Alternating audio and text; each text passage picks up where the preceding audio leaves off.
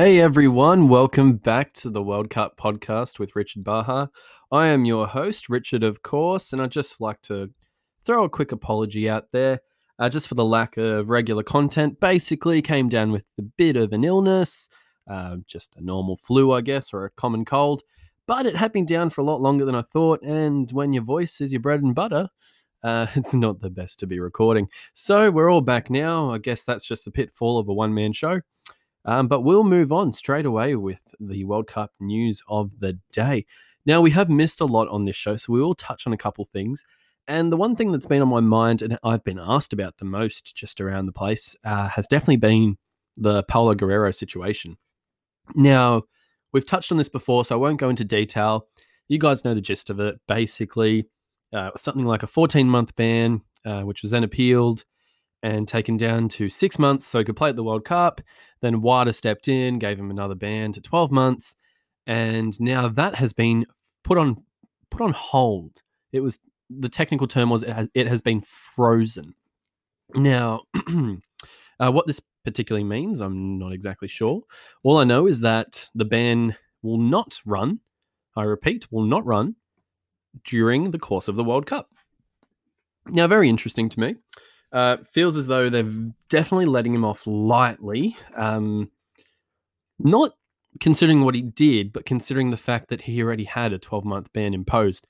And he had a ban shortened and then specifically lengthened again, which definitely shows that they found grounds for a significant ban. And the fact that they're not removing the ban entirely definitely sends a weird message, in my opinion. Now, if they're going to completely repeal the ban, I'm fine with that. But the fact that they've put it on hold just for the World Cup just screams basically we need a concession made for them, but we still don't agree with what he did, which is just a slap on the wrist. And it's not really providing a clear message in either way, whether they're showing that they're trying to be lenient or whether they're showing that they're trying to be hardline. It's just showing inconsistency. I definitely would have preferred if they just completely got rid of it or stuck with it. It definitely seems as though the appeals, as frivolous as we seemed to take those appeals by the other teams in the group, Australia, Denmark, and France, I think that they must have had some sort of an influence. And look, all the best to Paulo Guerrero. I mean, he definitely held himself very well and spoke very well of himself in that period, and I'm guessing that also did have an influence. I just think the situation has really been dragged on a lot longer than it should have been. So without talking too much more of it, I am very happy for Peru, and hopefully another South American team can do well in this World Cup, hopefully provide an interesting matchup, specifically with Denmark and Australia. Mind you, I tried to do some scouting for Australia. I watched Denmark versus Sweden about 2-3 days ago. Got to say, it was one of the more boring games I've watched this year. It was a friendly, but wasn't good at all. There was a player though, could not pronounce his name, but had some sort of a concussion in the first half, and that leads into another topic. I was very keen to talk with you, all of you, who I'd also like just quickly to thank again for your listening, I know viewers, the act of viewing, and a group of viewers is called the viewership. So I really need to find the equivalent for our listeners. Yeah. So whatever viewership to viewers is the equivalent for listeners, because listenership does not sound right. But to you, my listeners, there was an interesting point that came up watching that game with that concussion. Because I was scrolling just on my Facebook newsfeed and saw an official post by Optus Sport, who are the broadcasters of the World Cup here in Australia. And I'll read it out word for word. So the doctors have said, Loris Karius had a concussion during the Champions League final. After colliding with Real defender Sergio Ramos early in the second half, a medical examination of Karius has revealed that his visual, spatial ability would have been instantly affected. Now, I saw it was some sort of a hospital in the US that decided he had a concussion just going off the symptoms. And I mean, that's all well and good. It to me, still doesn't really excuse what happened. It's a bit late for all this. Very interesting point, though, because with the whole concussion protocol, I'd like to put to you guys, really, do you think that the game would have to stop in such cases once, say, a VAR or a fourth referee picks up on any kind of a case? Now, of course, when you're watching the game and like there's a head collision, for example, the game stops immediately, and that makes sense when it's obvious. But when it's something like this, um, should the fourth official say in the referee's ear just quickly, "Hey, can you check on this player? We've seen this in the footage." Although that wouldn't have made such a big difference in this game because the goal came only 2 or 3 minutes after, and I doubt that a referee would have had the time just in those couple of minutes to go speak to Loris Karius if he wasn't showing very clear symptoms. So in a way, it's also his own fault because in football, you always get told to stay down if there's any kind of an issue, and then they review it. But yes, it's a very interesting point that's come out, especially because it's coming from official sources. They're reporting it. But I'm even more interested in Sergio Ramos's reply when he came out and basically said, "What's next? What are you guys going to come up with now to kind of discredit our win?" I'll read that out as well. So he said, "Damn, they've given this a lot of attention, the whole Salah thing. I didn't want to speak because everything is magnified. I see the play well. He grabs my arm first and I fell to the other side. The injury happened to the other arm and they said that I gave him a judo hold. After the goalkeeper said that, I said that I dazed him with a clash. I'm only missing Firmino saying that he got a cold because of a drop of my sweat landed on him." So he definitely isn't buying any of it. And of course, if he did commit it or he didn't, I don't think he would ever admit it. He does not have the best reputation, we'll be honest. But I do think that this is starting to get a bit blown up. And I think Karius would just be much happier that no excuses were made. He's already apologized. I feel like he would have made a much bigger deal out of it at the time as well, if it actually affected him. And I guess it's just one of those things that'll go down in the annals of football. Ramos might be remembered for the wrong reasons, but it's a win nonetheless, and I guess it's win at all costs. But a very interesting point that I've been mulling over. Whether he meant it or not, at the end of the day, is irrelevant. The game's over. Game's been played. And dwelling on it, I don't think helps Karius either. It's just a reminder of something he's probably already trying to put behind him. And whether he can or not, we'll have to wait and see. But definitely send in your opinions of that. I'd love to hear from them, especially if you've got the Anchor app. I've seen that we've got a few more listeners on the Anchor app, so thank you to all of you guys who are favoriting and getting me up the charts on Anchor as well. Feel free to send in your voice messages and we can reply to them in the show. Sorry for the voice there as well. That's just the cold wearing off. But we're going to power on. And I'm going to read some words to you and give you a moment to see if you can guess exactly who said it. So again, we'll keep this episode decently short and sweet. So just a few main points that I found most interesting as I was gone. Thank you so much, everyone, for your encouraging messages yesterday and today. I'm obviously disappointed I won't participate in the World Cup, but I have to accept this decision and I'll give it my all to bounce back stronger. Nothing but the best of success to the DFB team in Russia. Go get that title. Any takers? So the DFB definitely gives it away, but it's Leroy Sané, left out of the final squad. So he was in the final 27 alongside pretty decent players like Bernard Leno as well, but was left off. Now, if you've seen the squad, it's quite a good squad. I've got a screenshot here that I'll read out really quickly, just to show you how big of an omission this is. Now, there's players that are missing the World Cup, of course, like an Alexis Sanchez, for example, or Zlatan, who just aren't at the World Cup because either their team's not there or they've retired from international football. There's also players that have been snubbed, like Nainggolan. And I believe the Nainggolan shout, that's a very good shout. I believe that he should be there. But Sané. Here is a stat that the Bleacher Report published. Leroy Sané of Manchester City had a great season versus Germany's World Cup options, so who they've picked in his place. So we've got Leroy Sané. Doesn't have games played, but we'll go off the season. 14 goals in this season, 19 assists. So what's that in total? 33 in total.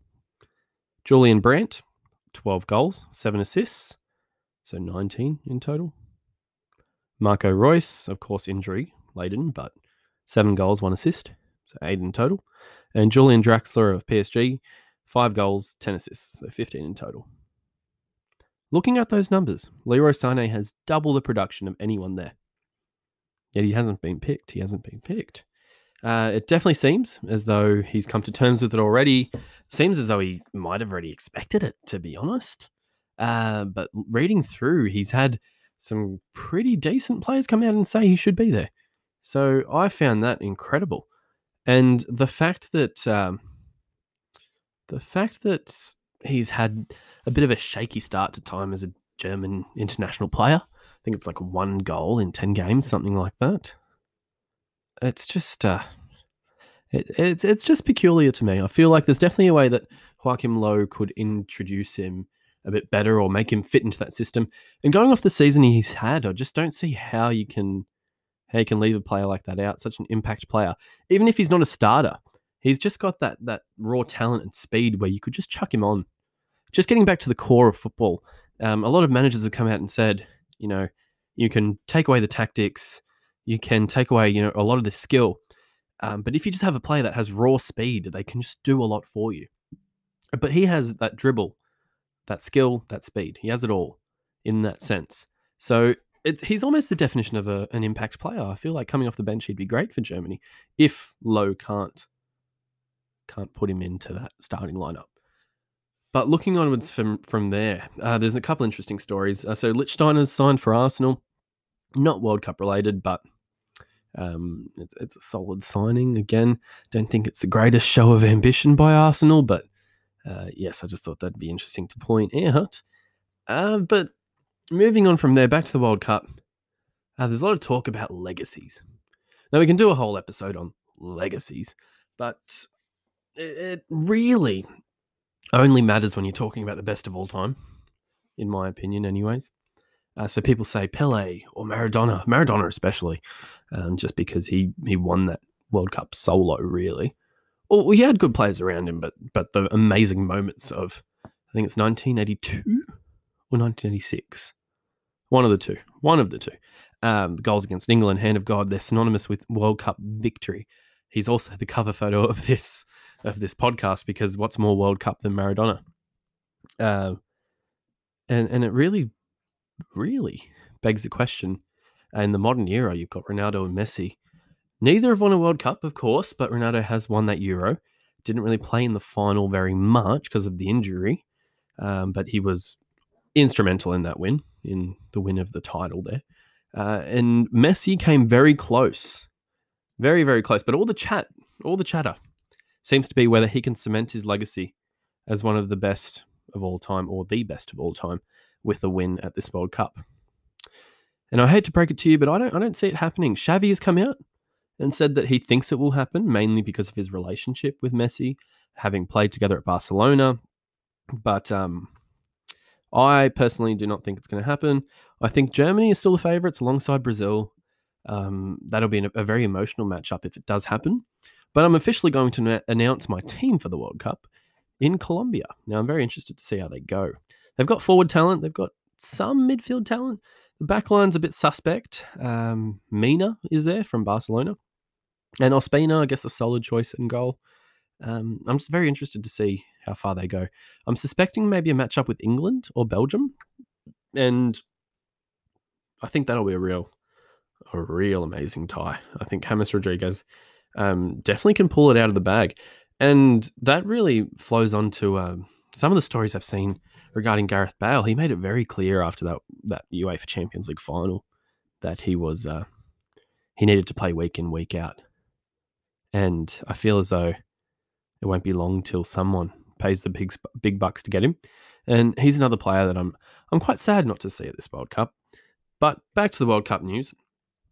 A very feel-good story to start to end, to round out this episode. Sorry, struggling to get my words out just with the cold still affecting me. Like a Ramos elbow to the face. That didn't quite have a ring to it. I'll take that one back. But looking at a article that was posted Jamie McLaren. Many of you might not know him because I know that a lot of my listeners aren't Australian, but I'll give you that Aussie influence on your World Cup listening. So if you don't know, Jamie McLaren played in the A-League, moved abroad, and people were just ecstatic to see that he was being considered for the World Cup because he is a great player. Tim Cahill's a bit past it, let's be honest. And Tommy Juric is good, but inconsistent. I like him. I've met him a few times, actually. I've got a photo with him. But he is quite inconsistent. Now, Jamie McLaren used to play for the Brisbane Roar, came out and said, I was ready to be a fan of the World Cup because initially he hadn't been picked. But Bert van Marwijk, who did coach Netherlands in a World Cup, I believe. Yes, he did. Tommy Juric has had basically knee issues, which meant that Jamie McLaren was brought in just as a backup. And then the knee issues have continued to the point where they've kept both of them on for the World Cup in the final squad. So he's come out and said, hey, I was ready to just watch the World Cup. I was ready to cheer the boys on. And I got the call, and I've never been happier. One of the happiest moments of my life. And that was honestly one of the best things I've heard. I am over the moon for him, and I think that he deserves it. He deserves it. He's a great player. And I think they won't use him very much. They'll use him sparingly, but it's always such an amazing experience, I think. And it's a once in a lifetime thing for a lot of people. But I have an even better story to end out the episode. I know that there hasn't been too much today, but that is because we've missed a lot of stuff while I've been sick. A lot of the interesting news stories have really come and gone and been reported on to death. But hopefully you guys enjoyed this episode regardless. So I'll leave you with something interesting, I guess. So I went on a day trip just around Sydney, right? And you won't believe what I came across. So I was walking along quite a busy road, and in the distance I saw a large football, and I thought, what could that be? Got closer, it was a service station, and if you haven't put two and two together, it was a Cahill Tex. I know. Took a few photos. I'm not really sure where I can post these so you guys can all see them. I don't really have like a page for my podcast or anything where I can post these photos, but I'll try and describe them to you as I've got them open in front of me. So you drive into the service station on the left. You've got some giant like letters with a hashtag at the start that say Cahill Tex. The actual sign that has the prices also has a large photo of Tim Cahill with the word Cahill Tex and a football at the top. And then as you actually walk in to pay for your petrol or gasoline or whatever you like to call it, and at the car wash, there are giant cutouts of some of the players. So I'll try and zoom in on the photo I took to see what players are highlighted. So the first one, of course, number 4, Tim Cahill. Number 15, Mile Jedinak of Crystal Palace fame, but currently at Aston Villa with John Terry. Celtic's Tom Rogic at 23, number 23. Tommy Juric plays in Switzerland, for striker for Luzern, something along those lines. I can't really pronounce that one. Number 9. 13 is Aaron Moy, who plays for Huddersfield. Huddersfield's the one. And then Matty Ryan is number 1, goalkeeper, playing for Brighton Hove Albion. Recently played for Bruges and was goalkeeper of the year in that league. I think that might be the Belgian league. Correct me if I'm wrong, but it should be. So yes, that was quite the experience for me. I thought that you guys would enjoy hearing about that. It's really quite unusual for Australia. With all the sports that are played here, Melbourne happens to be the sporting capital of the world. It's dubbed the sporting capital of the world. I think it's the place that has the most professional leagues played in the one city. I could be wrong, but I'm pretty sure that's their claim to fame. Sydney, of course, many different sporting codes and leagues. And to see that is really quite a dream for us football fans. It's not completely mainstream yet, football here. So to see that is really a step in the right direction. Whether Cahill should have been the player, I mean, of course, he's the most high profile, but I don't know if it was maybe ever like all football fans' favorite decision here. But for those that aren't completely into football, it definitely made a lot of sense. And for marketing reasons, of course, it made sense. So I'm just happy to see that kind of a development here. Don't know if you guys can tell, but I'm ecstatic that that sort of a thing is starting to happen, and that we're getting into the World Cup spirit. But our final little point in the World Cup, I would love for you guys to send in any of your predictions, thoughts, opinions. I'd also see if you guys want to maybe have an episode from me where I predict the knockout stages. I could definitely do that. But a couple of things I'm looking forward to this World Cup. I'm looking forward to a minnow. I'm looking forward to a small team. Really surprise a lot of people. Now, I think certain pundits are getting a bit ahead of themselves.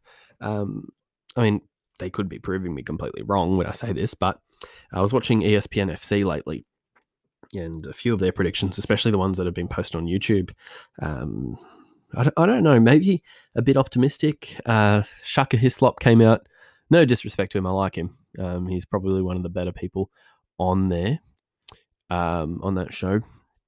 He came out and said Senegal would, I think he said they'd make it to either the quarters or the semis. I think the quarters. And there's a significant chance that they won't make it out of their group. So, yeah, I'm not sure where that came from in particular. Sure, if it happens, then good on him, but I don't know where that prediction really came from. And apart from that, while I'm here, I might as well get this other issue out there. It's not completely World Cup related, and I know we've been doing a lot of that lately, but Craig Burley, yes. He is from ESPN FC as well. And he completely slandered Zinedine Zidane, basically said, well, the gist of his commentary was Zinedine Zidane moving on from Real Madrid after this win doesn't mean, means that he's not, the best of coaches, and really gave him a hard time for leaving at the top. Basically said that the team was already set and they didn't need to do much, that they already, could have won without him, all that sort of stuff, as if it's that easy to make a team gel and win. I don't know. I just found that very disrespectful. And if you guys can look for that, it's just ESPN FC, Zinedine Zidane, and you might be able to find it on YouTube. Have a listen to that and see if you can get your opinions back to me, because that really shocked me. I don't know. It just didn't seem like it was. It seemed quite out of place. But we'll move on from there and back to the World Cup. So, look, I'd like to thank you all for listening. Definitely going to have some more regular content now, especially with the fact that I'm not sick anymore, or not as sick anymore, and we're getting out of this little down period, and we'll be posting a lot more regularly as we lead into this celebration of football. But for now, thank you very much for listening to this one as well, and you guys stay safe out there. Do not cop any Ramos elbows to the face. Thank you, guys. Talk to you soon.